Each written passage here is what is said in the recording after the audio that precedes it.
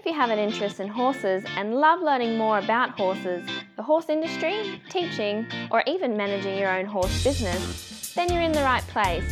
We would love you to join us on our mission, which is to improve the lives of horses around the world through the education of riders, handlers, and trainers. So get comfortable, listen in, and enjoy. If you have the same vision as International Horse College, which is to have a world where people safely appreciate, respect and enjoy their horses, and the horses appreciate, respect and enjoy their people, then have a look at their website, internationalhorsecollege.com, registered training organisation 31352. Today's guest is Fiona Hughes. Fiona's an eventing specialist, rider, trainer, coach and coach educator, and Fiona's specialties in teaching beginners, which I really want to drill down into today. How are you today, Fiona? Very good, Glenys. Very good.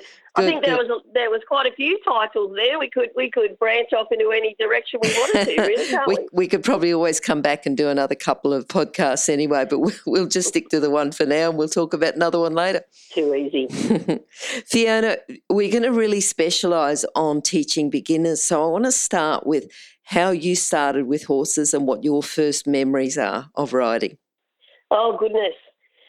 Back in the day when my dad, we lived in suburban Sydney actually, and Dad, for I guess once it's in your blood, horses, it's in your blood, and we had a horse in a suburban backyard in Bankstown in Sydney, and I've got photos, and that's the only way I can remember is of me sitting on a horse in the backyard of our house at Bankstown, and I was 2. So it was just the way that Dad went with me. When I was 5, I went to some poor lady's riding, I don't think it was called a riding school, it was a pony ride. Mm-hmm. And those ponies, I think, shuddered when they saw my dad's car pull up because I made them trot and canter around that pony ride ring. I don't know how I knew how. So, yeah, that was a long, long time ago. That was back in the 60s. So, I'm just wondering what would happen with the council now if you took a horse and decided it was going to live in backyard Sydney, how they'd go. Yeah, I don't think it'd go too well, would it? I think the neighbours would be the biggest problem there because my dad had I think it was probably a quarter or a half acre block. It was like the house was down the front and there was quite a bit of lawn to cut up the back, so I think he was glad that the pony came along and ate the lawn. Maybe that's why I got a horse. I don't know. Okay. Fiona, it's a long way from having pony rides and keeping a horse in suburban Sydney. What made you have a career with horses? What was the pathway through to that career? Well, starting out Pony Club, I was with the same Pony Club from the very beginning. Dad was an instructor at Pony Club over at Rossmore, which is on the outskirts of Sydney, and started out with a pony that was 13 hands, and he didn't like jumping, and he sort of got me through until I could walk, trot and canter about. And then, of course, Dad decided in his wisdom that I had to have a pony that liked jumping. I don't know how he knew that I liked jumping, but anyway, I did. And away we went, and she went through until I was like 13 or 14. And then I got my first thoroughbred that wasn't off the track, but it was a thoroughbred that Dad bought from the thoroughbred sales. And Dad sort of rode him at the start. Didn't take long for me to sort of start training him, and then working through Pony Club. And then I got interested in coaching at Pony Club. I think I was thrown into that a little bit by virtue of I was sort of representing at state Pony Club championships and all that sort of thing. And so then it was like, oh, Fiona can take the kids. So I think that's all where we came from with graduating from riding at Pony Club and then teaching at Pony Club, and then I'd teach the kids. Actually, I was talking to Colleen Brooke recently, and we were talking about things that we started out doing, and we both taught the kids from Pony Club on Saturdays, and just sort of did it as a passion. It's interesting how you get thrown into it, and it's like, oh, you know how to do it, you could teach it. Yeah, and I'm sure you may do, but I think that it becomes a lot more scientific the more you get into it, doesn't it? You've got to have that knowledge, you've got to have the passion, you've got to have the interest. But I think a lot of people start off coaching at Pony Club, and sometimes because of necessity, because they need more coaches. Absolutely. And that was that was exactly how it ended up with me. And I never actually achieved my Pony Club instructor certificate because I sort of was not that interested. And once I was old enough to leave Pony Club, I think I spent a little time there being an associate member and still riding a little bit at Pony Club. But sort of even then, I was doing things like teaching what we call musical rides, where we went and we even did a display at, there was a big show jumping show once at Homebush, and somebody asked if there was Pony Club kids that wanted to do a display, and we just had a musical ride that we did, and the kids loved it, and it was just, I guess I got a real kick out of the kids riding there, and that was all part of the enjoyment of teaching or of giving them knowledge or giving them experiences, was the enjoyment of seeing the kids doing it. That was, I guess, what kept me going, kept me interested in it. And the kids, to me, because I was in a Pony Club musical ride as well, and we, performed, competed around a bit, it was the whole working together, working as a team, but also learning to ride, push your horse up a bit, slow down a bit, turn a little bit quicker, go, a little bit more into that corner. So you're still learning to ride better, even though you think that all you're doing is a musical ride. Absolutely. And I think teaching in groups is a very fine art, and teaching, say, I teach at many clinics, junior camps coming up in the summer break, and to teach a group of kids and control them and keep them safe is a very learned skill. So those times at Pony Club, learning spacing and single file, and then teaching them how to ride in the musical ride with the manoeuvres and that sort of thing, it was a very good learning experience, very valuable tool. And then when I went on and achieved my level 1 and then my level 2, to know and have confidence in controlling the class and that sort of thing, and understanding, I guess, the necessities of how to get people to keep control of their horse in a group situation. It is a very learned skill. Yes, yeah. And I think we'll talk about the teaching the real beginners and the groups and that in a little bit. But just moving on from there, because you went on and you started teaching at Pony Club to go on and become a coach. For people who are starting work in the career, thinking about horses, what are the core skills they need or character traits? I guess what I believe happens now, it seems to be not as, I'm going to say, accessible that people take up a career in horses. I think you find many of the people that are professionals let's say in teaching, such as, show jumping, or definitely the people that I'm involved in, there seems to be a real break in the middle there of let's say, the more senior professional people, and then the younger ones aren't as many, I feel. And so I think it is a bit of what people have understood is it's a very costly sport, and to make enough money to do it professionally is very, very difficult. And the thing that I think you have to be able to manage the business really well. I think you've got to have, I think now what I've realised is my management skills when I first started out doing it I had no idea of those sorts of planning or even coordinating with my owners and that sort of thing. And so I think there's a lot more to it than when I started. So I think being trained in business and going to TAFE or doing some sort of business course is important, because to keep making money and to keep your head above water and to keep turning up every day and riding horses and knowing that it's all worth it, that's the hard part. And I think too, that sometimes a lot of people have learned by trial and error, but if they can do that complementary, it's not all about horse riding and horse management and coaching, but if they can do those complementary skills, like you said, the planning, the human resource management, the team leading, the marketing, the financial, all of those things can be complementary. Yeah, and can support and increase your business, increase your ability to then go out and coach on a broader basis, because you're able to do it because you're better set up to do it.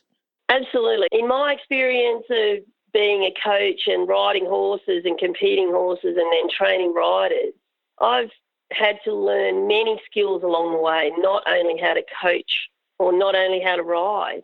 I've had to learn how to become pretty technologically educated as well, how to keep my website updated, how to do bookwork and send out invoices. And those things, even to write an email, 15 years ago was was an achievement. Yes, yep, for sure. So communicating and being organised. And I think one of the last working students that I had there a few years back, I don't have any working students anymore, the people that work and ride for you and work alongside you and that sort of thing. I don't have enough horses anymore. But I think one of the skills that I told him that I hope that he took away from spending his apprenticeship with me was learning how to be a problem solver, not only a horse rider. Yes. Because I think you've got to have many strings to your bow these days. Yeah, no, I agree. Not only, and I think that's the thing, it's life experience that you learn that then adds to your ability to be a good professional in the equestrian world. Yes, yep. And in your pathway then to, learning about business and horses and coaching and everything else, who's been influential there? Oh, goodness. I think that luckily for me, I had many owners of horses that were very supportive of many things along the way that I learned that helped me become better trained and better organised or more experienced at that sort of thing. So fortunately for me, I had people that came along in my life, owners of horses that were very talented people outside of the horse area that I managed to be steered in the right direction from.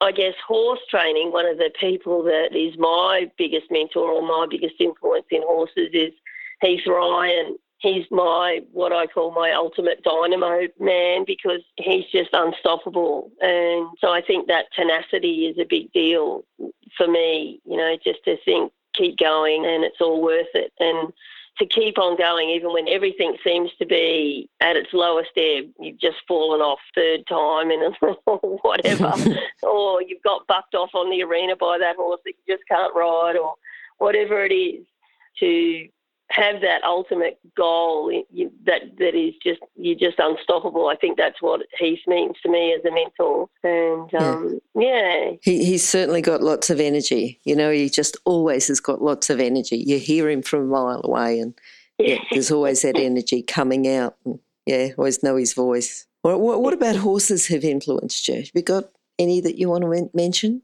Oh, I think the horses that I really grew up with and really I identify with my training skills and so on are thoroughbreds. And recently I've bred because of the trend, bred many warm bloods and ended up riding many crossbred warm bloods. And I really found it a very different kettle of fish. So I've got to say my go-to horses for my best experiences in my life were thoroughbreds that really just they've got a bottomless pit, and I guess there we go, talking about endless amount of energy again and application, whereas I find that warm blood cross horses have a real button of that's as much as I can give you today.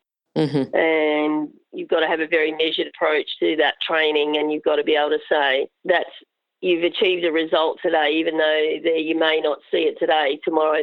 So they have a different way of learning, I find, with the crossbred style horses. Yep. Whereas a thoroughbred horse, you can get that little bit more out of him on the day that you know that you actually made an inroad there in his training. And I think that's in their nature, that's in their metabolism, like God made them that way, I think. Yeah. And thinking about those horses, what's been your proudest moment? Oh, well, there's nothing that can overcome seeing Enchanted going around a horse she was a thoroughbred mare that I purchased through George Sanner. She was a show jumper. I purchased her as a 5-year-old, and by the time she was 9, she was winning and placing at 3-star level, and then it was obvious that my time as a professional rider, I was feeling as though, if I had a young up-and-coming rider on her, she'd have a good shot at the Olympics. And that was just about the time of Athens Olympics was coming up. And so Sammy McLeod is now Sammy Birch, who now lives over in the UK. We made an agreement that Sammy would ride her, and she went to Adelaide in the 4-star, and she was third to Stewart. Actually third, Stewart was second, and Boyd Martin was first that year. So then we went to the UK with her, and she went round 2 badmintons. I watched her go around and won Burleigh 4-star 3-day event, and that was in the time when it was the old 3-day eventing style, which I think is a very good thing that they got rid of that. It was a hard event the year that she went round badminton and did the full roads and tracks and steeplechasing and everything in over her ankle deep mud. And boy, she was a tough mare, big chestnut mare, very warm blood in her type, but not at all in her nature. She was like an old pair of army boots, that thing. She kept going. She was a tough girl. And so that's definitely, there's no going past that horse and the achievement. And Sammy rode her beautifully at that level, and it was an amazing experience to be an owner at badminton and also at Burleigh. And so I don't think many people can have that in their No, it's pretty special, isn't it? Yeah. Absolutely. And then I found her sire, actually, Razor Stanza, and went on and bred quite a few of his progeny, trying to reproduce Enchanted, because I felt as though the new style of breeding now with the warm blood crosses, it was exactly what Enchanted was. She was very warm blood type in her body, but I never did reproduce another one, worse luck. She was an amazing horse, once in a lifetime, that one. Okay, yeah. What's been your biggest challenge? She's been the best horse, the best thing that happened. What about challenges? Surely it's not been all a fairy tale. Surely it's been a bit harder than that.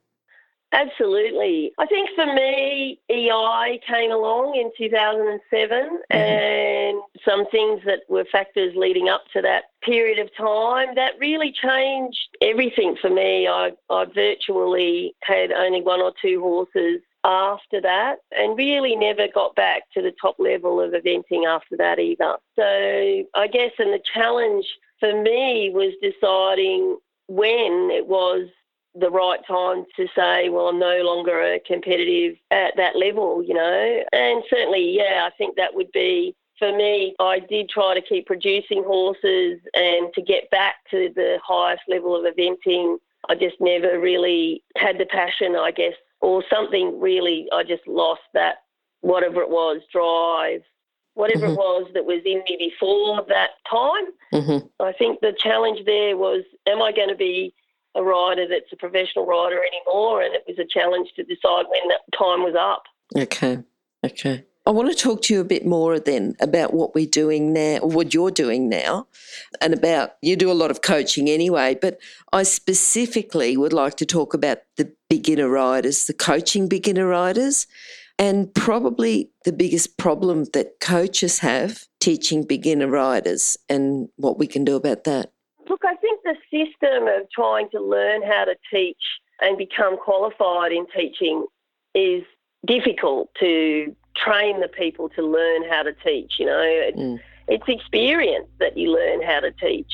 And I think there's many people out there that decide they'd like to become a coach, whether it be level 1 or however they choose to go through and achieve their qualifications. I think it's a very difficult thing to learn from no even horsey background. Like, I rode through Pony Club and had been taught since a kid to ride horses. I'd been taught by Colleen Brook as a kid when I was 13, 14 years old. So I was probably one of those kids that she taught when she was young. And learning to teach horse riding is I think, a very much of an ongoing process. And certainly I still attend training, coaching courses. And, for instance, George Morris will coming over Christmas and that sort of thing.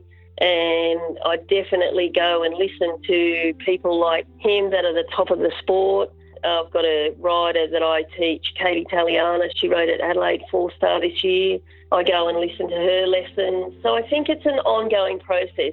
You've got to be open to learn. I think the worst thing when I'm trying to help people prepare themselves to be accredited as a coach, I find that the worst possible thing that they say to me is, oh, yes, but when I learnt that, I didn't do it that way. I think the thing that you learn in horses is there are many ways, and there are many ways in which you train a horse, or there are many ways, for instance, you know, there are different types of horses. There's many different types of people to train as well.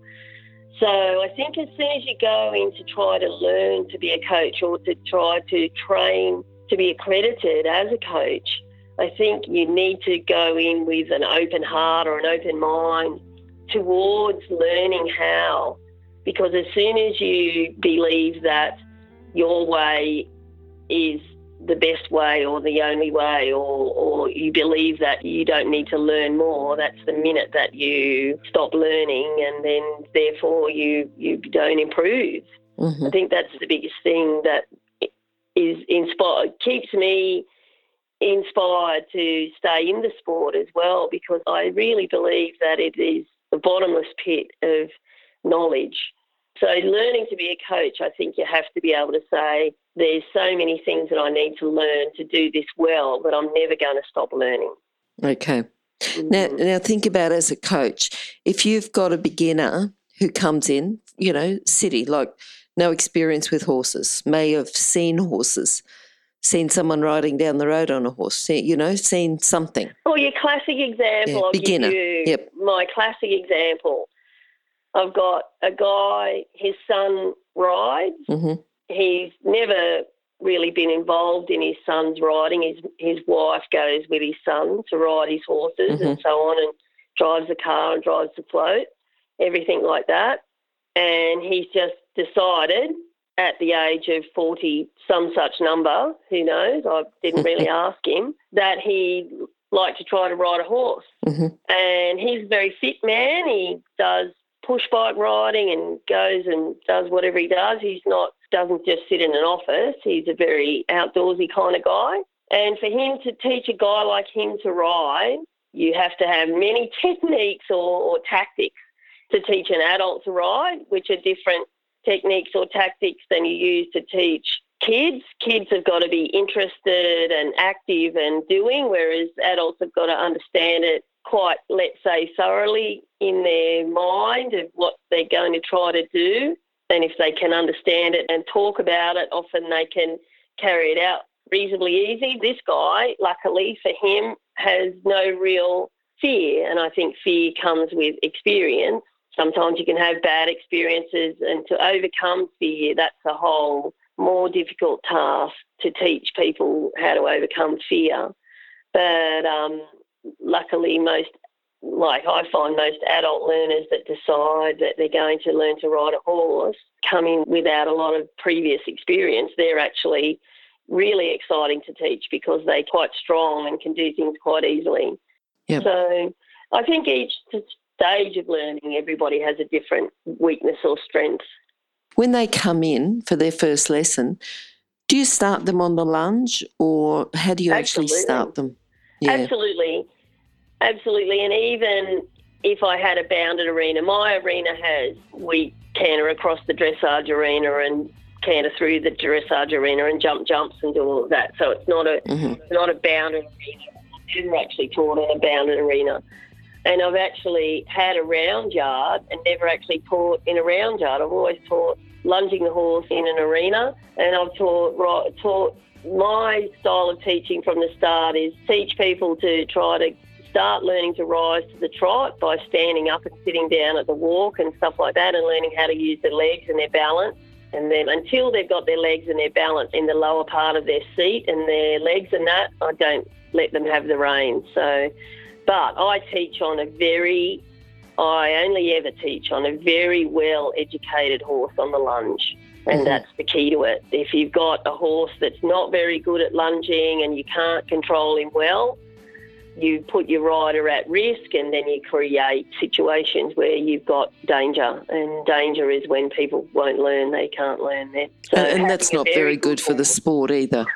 You know, if people come in and they say, I rode a horse once and I fell off, it's not a very good thing for the sport. But if they can ride and be confident and know that they're going to be safe, they're going to be a lot more confident then to come back and continue to learn.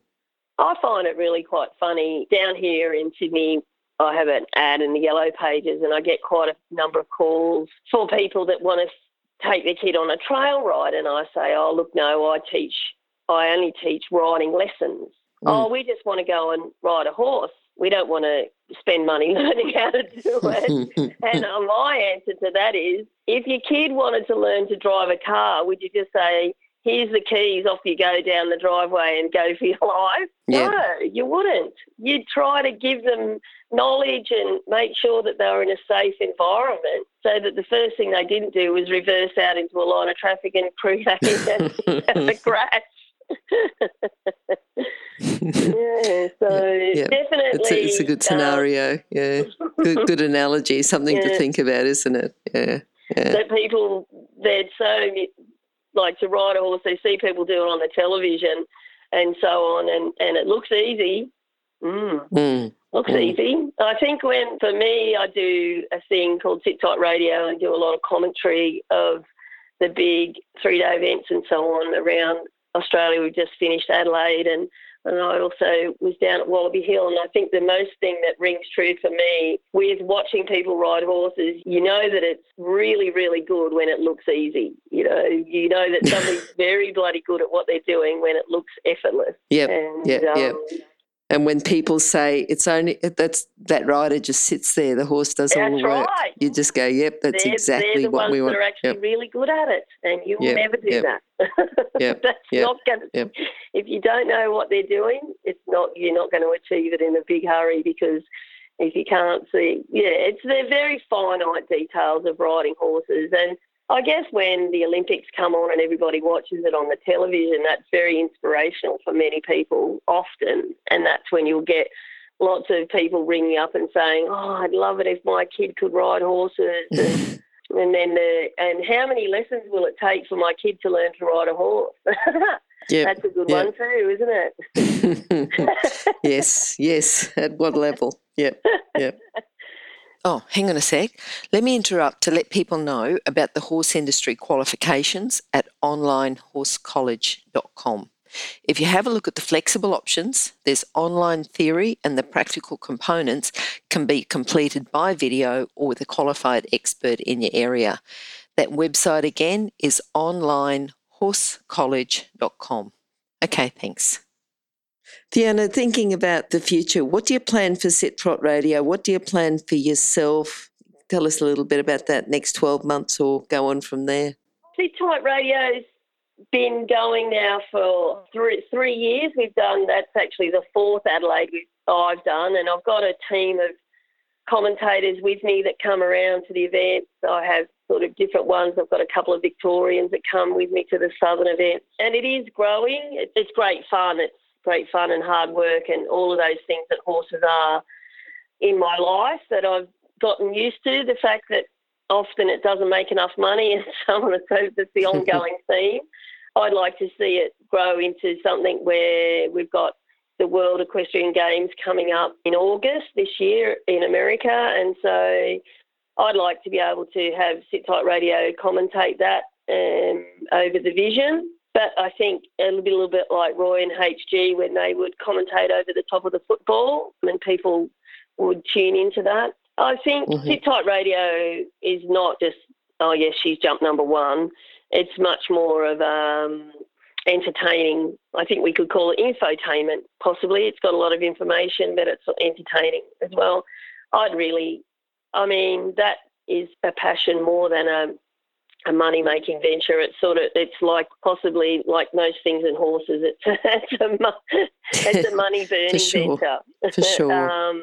But that's certainly something in the next 12 months that I'd like to achieve. That's what my goal is for this year with Sit Tight Radio. Whether or not I can swing it, I've got some irons in the fire to try to get that the wheels in motion for that, but I'm yet to sort of string it all together. But yeah, and with my teaching, as you say, I do teach a lot of people from the very beginning of riding, and I teach a lot of kids, and I also teach many adult learners, and often they'll be parents of kids that are riding at whatever level. I still enjoy watching the people that you're teaching, their fulfilment of learning to do a nice canter transition or whatever it is. But just because I teach lots of beginners doesn't mean that I'm happy to just sort of stop trying to teach at the top level, at the elite level of the sport as well. Like I want to keep all of those interests strong. And lots of strings in my bow, I guess, there. All right. Now, Fiona, can you sum up your philosophy into a lesson today for our listeners, please? Philosophy on riding horses or teaching people to ride horses? Both. I guess a philosophy of horses for me is that there is no limit to the amount of information or education that you need to have to try to go from, let's say, the beginning levels of your riding or even your education as a coach to achieving step by step and working really hard at it. You know, I teach a lot of people to try to gain their qualification to become a coach, and they try really hard to sort of achieve it, but then they seem to lose interest in training. I think you've got to keep being a sponge and keep soaking up all of the and sometimes I guess things come along that seem to be the newest, latest and greatest thing, like plastic stirrups or some such things like that, and you see the fashions and fads come and go, and I think what we've got to do is, as let's say, senior members of the sport, is just try to sort of keep sticking to the quality of the training. So I guess being somebody who keeps on reinventing themselves and being able to keep up is my philosophy on what I want to do with my training of riders. Anyway, I still do ride. I've got a horse that I ride at home, but I don't do a lot of competitions. But I think it's just keep trying to have your book open and keep trying to add more information into it, whether it be about riding or whether it be about anything, you know, being able to be a better communicator and so on and so forth. So, I guess it's not a very succinct or clear philosophy. I guess my philosophy is be open. Okay. No, I think that's good. Having your book open, keep learning, sticking to the quality of the training. I think, you know, you've sort of said that right through. And I think that pretty much sums it up for the listeners. That's great. All right, Fiona, how can people contact you? Contact information, well, of course, good old Facebook. Facebook is amazing. Is that under your own name? Social media. Yep. And Sit Tight Radio has its own Facebook page, and I have a Facebook page where I do a bit of promotion of that. We've got early coming into the new year, Mirrabooka camp, where the kids all come down to Moruya, and I do a bit of promotion of all of that sort of thing there with Facebook. But, of course, I do have the website of my own, but Sit Tight Radio has a website as well, and that keeps me entertained. But I think most people these days, social media is such an easy way to contact people or find people, you know. Like we've all got our websites that we've got our qualifications on, you know, Equestrian Australia and that sort of thing. But I don't know that people find that as easy to just, you know, punch in a name or even Equestrian or something like that. Good old Google can find most people these days. I was going to say your details will be available on horsechats.com/Fiona Hughes as well when we put up a page for you. So just in case anyone's missed your details, they can go to that website and have a look as well. Oh, that's great. horsechats.com.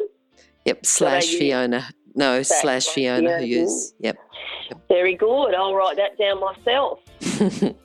All right, Fiona, thanks very much for talking to us today. It's certainly engaging talking to you. We're looking forward to talking to you again sometime. Thank you, Glenys. Thanks so much. It's been great. Thank you. Cheers. Bye. If you've enjoyed this chat, then please comment, rate and subscribe. If you'd like any changes or recommendations for guests, then please contact us through horsechats.com. And while you're online, have a look at the government accredited courses at internationalhorsecollege.com. Registered Training Organisation 31352. Remember that our comments and instructions are general in nature and do not take into consideration your individual horses or your individual ability and circumstances. If you enjoyed this podcast, then please leave your comment below.